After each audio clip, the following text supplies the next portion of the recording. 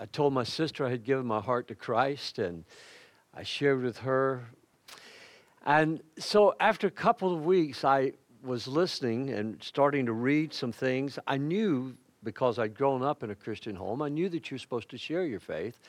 I just never heard anybody share their faith. I just never run into anybody, even though I grew up in the Bible Belt, on the buckle of the Bible Belt. I never heard anybody, no one ever just came up and gave a personal witness to me, and I had never heard anybody do that. And so I decided I would start sharing my faith.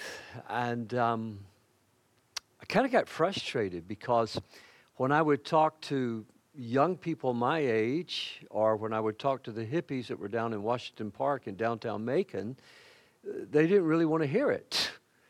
And then when I would talk to people that are my age now, they go, "Oh, you're such a sweet boy. That is so good that you're sharing." And I didn't want to hear that, you know.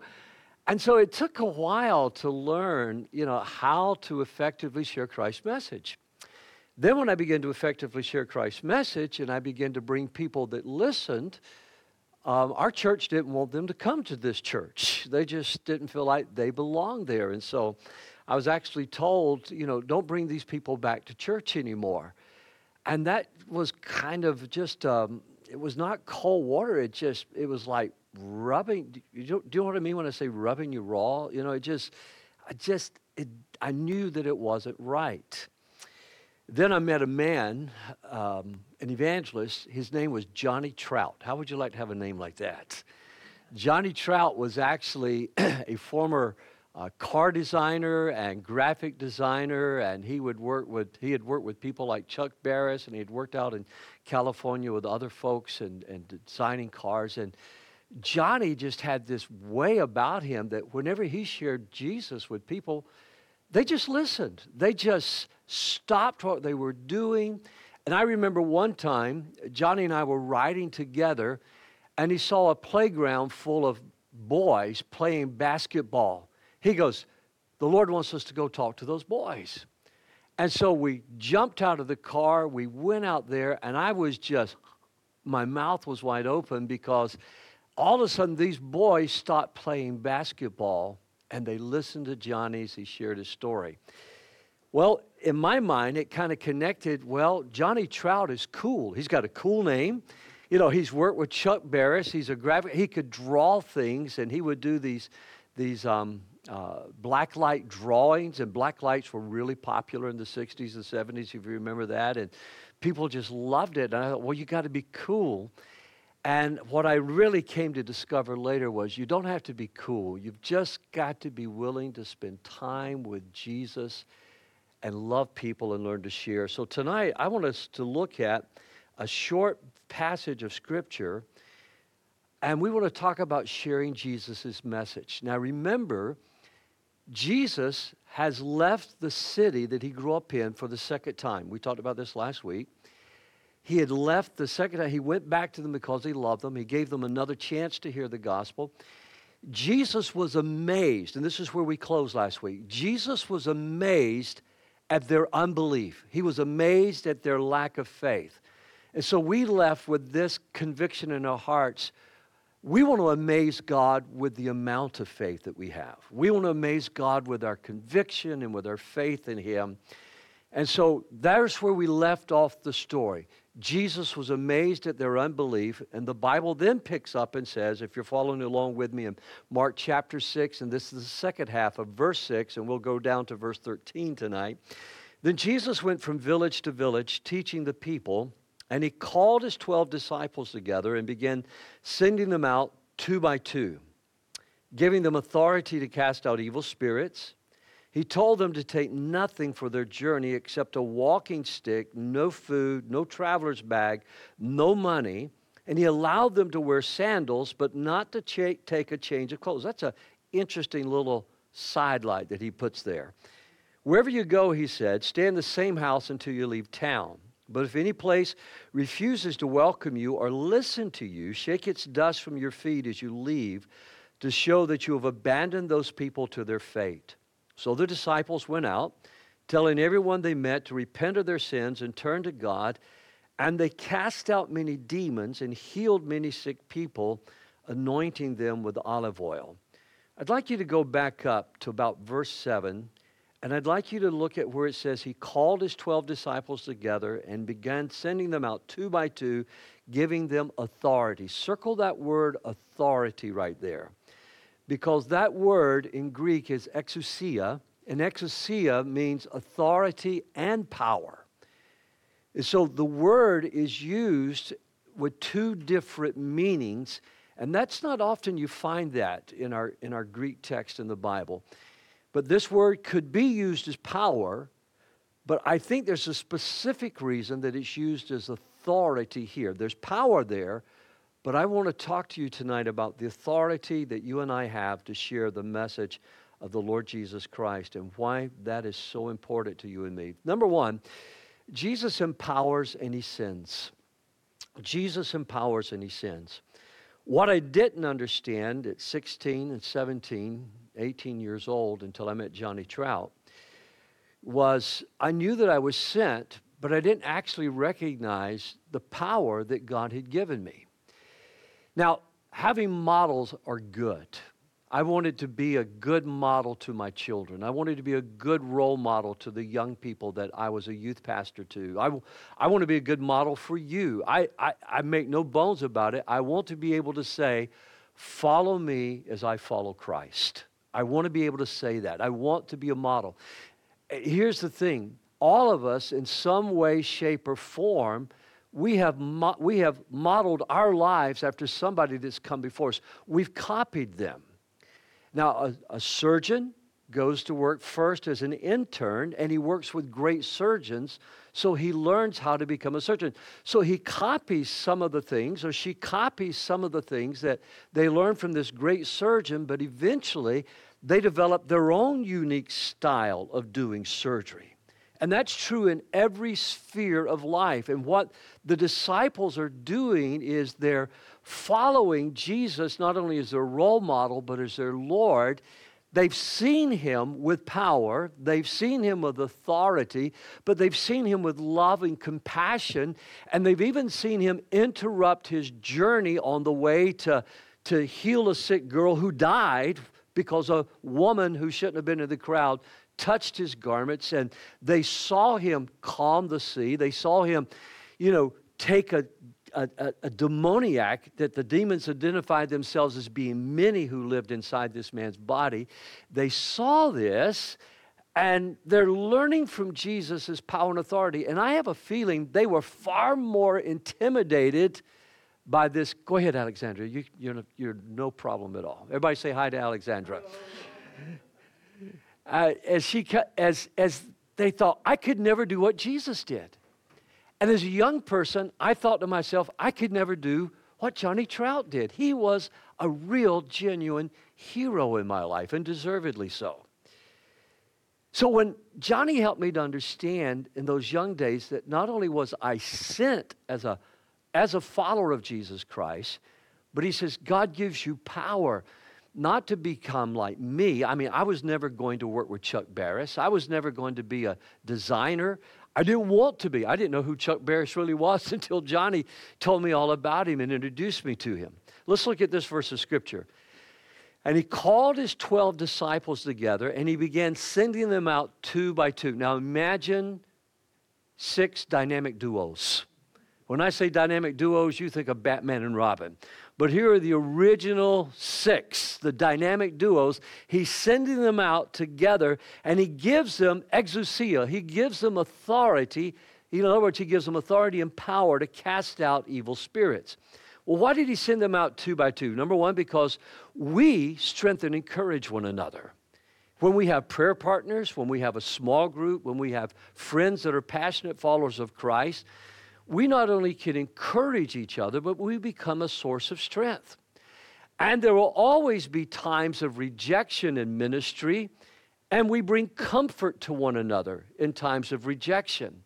And I don't know if you've ever experienced rejection where somebody has just rejected you. If you have a hard time remembering that, go back to your teenage years when you really liked a girl or you really liked a boy and they rejected your advances. and you've had that sense of, I'm not good enough or something like that, Jesus is telling them, he prepares them that they're going to be communities just like the one they left, his hometown, that rejected his ministry. And so Jesus drew comfort from his disciples. Remember, Christ became the God-man. God became human flesh. He wanted his disciples with him at times, like in the Garden of Gethsemane. Number 3, we help one another discern so that fewer mistakes are made. Today, I had to make a decision, and so there are some people helping me make that decision, and so I sent out the best thought that I had on it, and I said, pick this apart, criticize this, take it apart, because this is going to affect other people's lives. And I've been fortunate to hear back from people. Some are going, it's solid, it's good, or have you thought about this? And so we help one another discern. We don't want to just affirm each other, but we want to constructively help one another grow and become better. And that's what the disciples did. I use this word spur one another on, spur, because it's a King James Version word that I love. We spur one another on. Really, the word should be encourage one another on. But every once in a while, all of us need a little kick in the side. Can you say amen? Or maybe a kick in the seat of the pants. One time, now remember, he's given them authority. He's given them the authority and the power, and we'll talk about the difference in a moment. But one time, Gideon asked the question. He said, if the Lord be with us, where are the miracles? And I think there's a lot of us that at times, we get mainly focused on the miracles, and we forget about the message. I think we forget that not only is God a miracle-working God when it comes to you and I, but what we call a miracle is really just natural to God. And one of the things that has really helped me when it comes to the idea of miracles happening in our world today is God who is outside of time and space, God who is outside of history, God who created all of this. It's not that God suspends natural laws, but our God of love comes in and works because he's the one that gave us our natural laws. Does that make sense?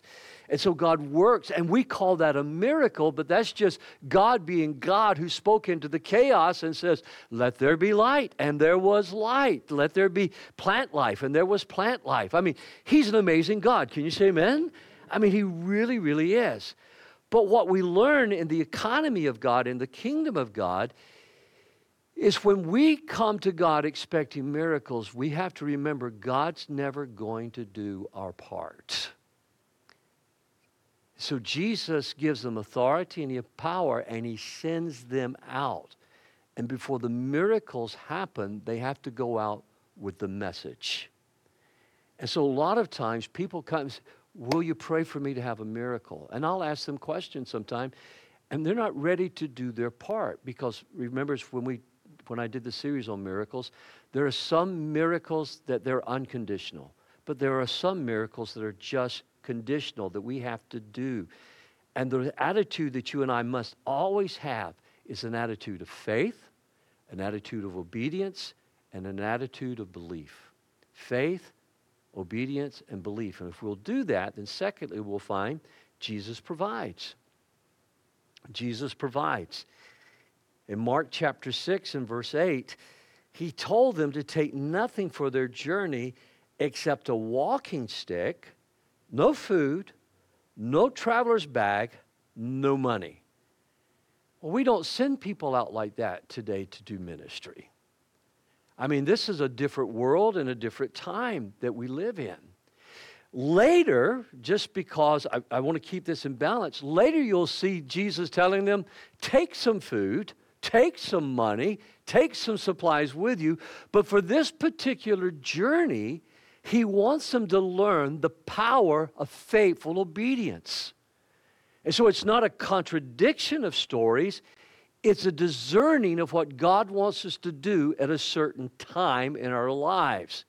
And so you take this verse, and they've seen the miracle on the Sea of Galilee. They've seen the miracle of the feeding of thousands. They've seen the miracle of the deliverance of the Gadarene demoniac. They've seen the healing of the woman. They've seen the raising. I mean, there's so much that they've seen, and now they've seen Jesus have this collapse, this failure, let's call it what it is failure, and he leaves the city he loves, and we have no record that he ever went back. He left his hometown of Nazareth, and he says, now, fellas, I'm going to continue to preach, but I'm going to send you out as dynamic duos, and I don't want you to take anything but your walking stick. Oh, and you can take your sandals as well. I don't know why Mark chose to add that, but you can take your sandals as well. I can tell you this, Jesus would not have had to tell me I could take my sandals. I would have had my shoes on. I think the thing that we have to learn here is that Jesus had prepared the disciples that you can trust me at any time when I tell you to do something. David had learned how to sit before the Lord and to wait in prayer. Gideon, although he saw a great miracle, he had to learn to sit before the Lord in prayer. Sometimes I worry, and I said this Sunday morning, we can have a feast and we can have a praise service and everybody wants to show up. But when it comes, and I'm grateful, I think last week we had over 400 people join us for prayer last Saturday night. But I'm so thankful for that. But a lot of times if you call a prayer meeting at church, only a handful of people will show up to pray. And I always tell people, I don't want you to come out of guilt. I want you to come out of joy. I want you to come because you want to pray and you believe in the power of praying together. I want you to believe that when we come together in His name and we pray as touching any one thing, it will happen. I think the church is in danger, not just Woodland, I'm talking about the church at large, is in danger of losing confidence in prayer. And what makes this revival at Asbury so incredible, and I believe now it's kind of, the all-day meetings have kind of no longer taking place, but what it made so powerful were these young people were spending hours before the Lord in prayer, and many of them saying that was the first time they'd ever been a part of an all-night prayer meeting, a part of an all-day prayer meeting. There has to be this confidence that we have in prayer, because we are not here to survive. We are here on a mission. We are not here to keep the doors open. We're here on a mission that God has sent us on. And the way we do that, several ways, is we focus, number one, on God's power. We focus on God's power. What we learn from this passage is that if we will respond in faith, if God tells us to go out like He did the disciples, we can go further than our natural resources could carry us. If they had disobeyed the Lord, I don't think they would have enjoyed the success that they'll have. You say, Pastor, how can you be so confident of that? Well, number one, God loves you more than you love you. God's going to take better care of you than you're going to take care of you. All God looks for is for you and I to give Him the opportunity to bless us by our faith and by our obedience and by our belief. And when we do that, we tend to see miracles happen in our life. And if we worry less and worship more, that is the key, I think, because worry is worship turned around backwards. If I'm worrying, I'm meditating on what could go wrong. If I'm worshiping, I'm meditating on what God said He would do if I obeyed Him. If I'm worrying about how small I am and how big the problem is. I mean, I don't know. Have you ever faced a demonic spirit? Have you ever faced a demoniac? And now you're the dynamic duos and Jesus is not with you. I mean, He's the one that's been doing all the casting out. And He tells you, you're going to cast them out. So have you ever faced that? And when you do, you find out, if you start worrying about, oh, do I have the power? Oh, this is frightening. The devil's bigger. You're going to fail. But, oh, Jesus is here. Jesus sent me here. He wouldn't have sent me here to fail. He has sent me here to overcome. Get it? And that's the difference between worrying less and worshiping more. But I see another principle here. And that is, and I may sound a little bit like Thoreau here, and I don't mean to. I do enjoy reading his stuff. Live simply, but live efficiently. Live simply, but live efficiently. Someone packed for an overseas trip the other day, and they called me, and they says, this is my first trip overseas. Can Can you tell me how to pack? And I said, well, where are you going? So they told me. I said, make a list of everything you're going to need and then call me back. So they made a list of everything they needed. They called me back. I said, now pack it all up. I don't care if it takes 2 bags, 1 bag, pack it all up. So they packed it all up. I said, now when you do that, call me back. So they called me back. I says, is it heavy? Oh, it's so heavy. I'm not sure that the airlines is going to clear it all. And I go, well, if you'll take out half of what you've packed now and what you think you need, you're still going to have too much. Well, that's nothing more than quoting Thoreau, who says, take whatever you think you need in life and cut it in half, and that's where you'll find happiness. Now, I'm not quoting Thoreau for happiness. I'm just saying that we tend to think we've got to have everything just right. Jesus says, take your staff, and oh, by the way, you can take your sandals too. Wasn't that sweet of Jesus? You can take your Nikes with you. You see, what he's doing, and he's showing us that when we have the minimum of provision, God calls out the maximum of our faith. When we have the minimum of our provision, God calls out the maximum of our faith.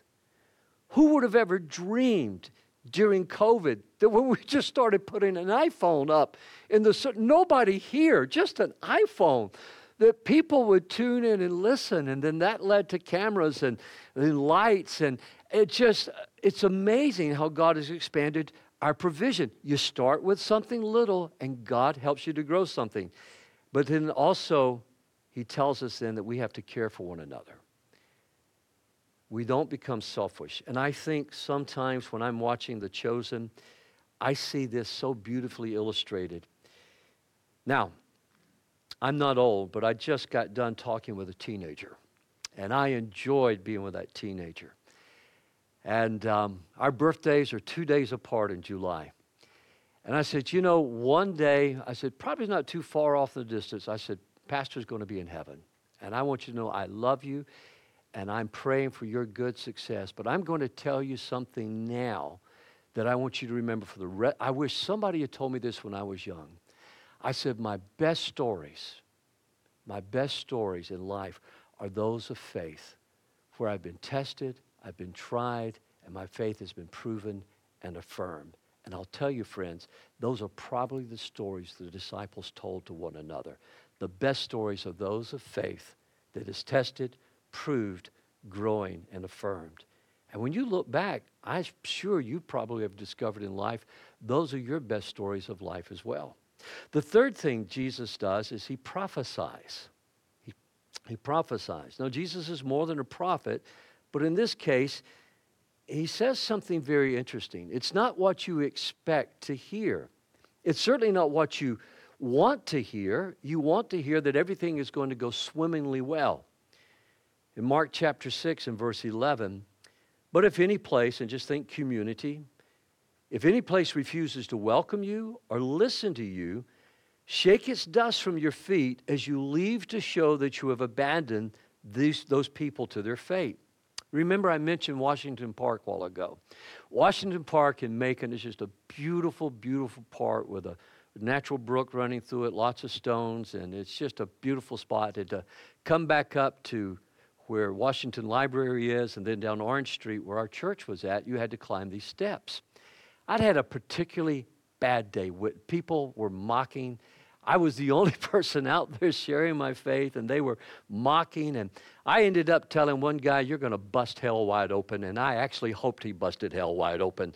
And I hope you will forgive me for that. But things weren't going well. And I remember when I got to the top of those steps, a friend of mine named Robin Seago, she and I later would sit there on those steps and we would talk about this. I remembered this scripture, and I wanted to shake the dust off my feet because nobody listened to me, you know, and they were mocking. And it's real easy. Now, it's real easy to get mad when people don't listen to us. That's when we know we've let our pride get in the way rather than the message of Jesus take place in our hearts. Because I don't think Jesus ever stood up and says, all have sinned and fallen short of the glory of God. I think with a broken heart, you could hear him say, all have sinned and all have fallen short of the glory of God. That's what took him to Calvary. And this is not a statement of vindictiveness. This is not a state of eternal condemnation. This is to somehow or another, in their day and in the time that they lived in, for them to give a message to the community they were leaving. You've rejected the gospel. You've rejected your time of visitation. People understood that was a serious thing to do. I mean, the Jewish people have understood the seriousness of that. But what it did is it freed the disciple to move on. Now follow me, because there's more to this than just understanding what it meant to the disciples. Because a lot of times we can be tempted to go, I'm going to just shake the dust off my feet. I'm going to go somewhere else. Or I'm going to move. Or I'm going to do this. Building community is hard work. Whether it's church community or local community. Whether it's grassroots politics or whether it's building something like the series that's out right now of advertisements that He's One of Us. All of that's just difficult, challenging work to do. And before we give up because we face a little conflict, we need to remember what Jesus is saying. You don't threaten people into the kingdom. You don't tempt people into the kingdom. You don't entice them into the kingdom. You give them the message of the gospel. Why did Jesus come to Calvary? Why did Jesus become one of us? And when we can understand why Jesus became one of us, so that He could take our sins upon Himself and He would die for us and then send us out with that message to the rest of the world, then all of a sudden we understand the seriousness. And if we've forgotten the power of concerted prayer, I think we're in danger, not just at the church at large, but sometimes right here in our own congregation, we've forgotten the power of the cross. People have told me many illustrations I shared from Sunday morning. But the real powerful one was Paul's purpose was to preach the gospel where it had never been preached, because lost people matter to God. Paul's power was in the gospel itself, and he anchored that in the cross of Christ. Perhaps one of the reasons, I'm not saying it's the only reason, but perhaps one of the reasons he told them this is we have a short time together. We have a short window together. We have 3 years of ministry together. I've been blessed with almost 50 years of ministry, and I'm so thankful for that time. But I'm going to tell you this, it's a never-ending task. It never stops. It never slows down. The need is always there, and I'm kind of grateful for that. A drunk came up to me when I was a young preacher. I was drinking a Mountain Dew, and he was drinking something out of a paper bag. Young feller, what are you going to be? I told him, it's going to be a pastor. It's going to be a preacher. He goes, ha! As long as there's people like me in the world, you're going to have a job. I've never forgotten that. As long as there's people like me in the world. And friends, those people are the mission of God. So let's just tie this together with our growth tonight. My mission, your mission in life, is an extension of Christ's work in the world today. Our mission as a church, your mission, and however God uses you, is an extension of God's kingdom in the world today. Mark 16:15, at the end of the gospel here, Mark will tell them, Jesus will tell them, go into all the world and preach the good news to everyone. Secondly, my growth work tells me this, my call comes before my comfort. My call becomes before my comfort. Let me take just a little time with that tonight. You see, Christians, we tend to progressively prosper. If we serve the Lord and obey the Lord, we tend to progressively prosper. And there's a danger of us, as one author said, becoming Christian squatters rather than pilgrims in this world. And what he meant by squatters was we become comfortable and we forget our mission in life, that we're called to keep moving forward under the banner of the cross. Then if you'll look with me this next verse, calling the crowd to join his disciples, he said, now he's calling out to the crowd, if you remember our circles, he's calling out to the crowd, he wants them to join the core. He says, if any of you wants to be my follower, you must give up your own way, take up your cross, and follow me. If you try to hang on to your life, your comfort, you will lose it. But if you give up your life, your comfort for my sake and for the sake of the good news, you will save it. And what do you benefit if you gain the whole world but lose your own soul? Is anything worth more than your soul? Those people that have died as martyrs in Christ, they've gained life. Those people who died faithfully serving the Lord, they've gained Christ. It's what Jesus is saying there. But my efforts must be focused to bless others. Not about seeking blessings for myself, but to bless others. Mark chapter 6 and verse 12. So the disciples went out, telling everyone they met, repent of their sins. And repent, if you're listening online and maybe never heard this before, repent is just simply change the way you're living.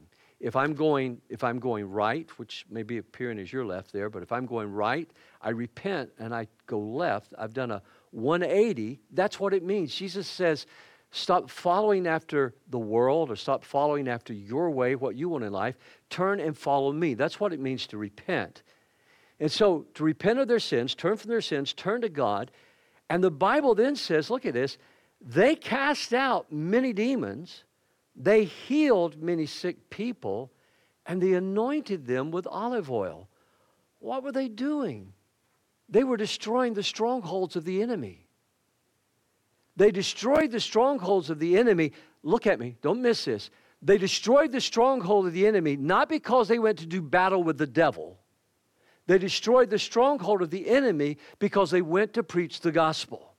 And when they preached the gospel, when they obeyed God, faith, obedience, belief, FOB, forward operating base, faith, obedience, belief, when they obeyed Christ and they preached the gospel, the power was externally manifested through the disciples to cast out the devils, and they earned the authority with the people to be able then to heal the sick and to be able to help them in whatever ways they needed help.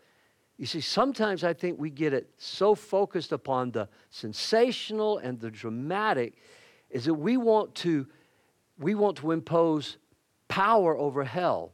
The way we impose power over hell is not by coming to do battle with the devil.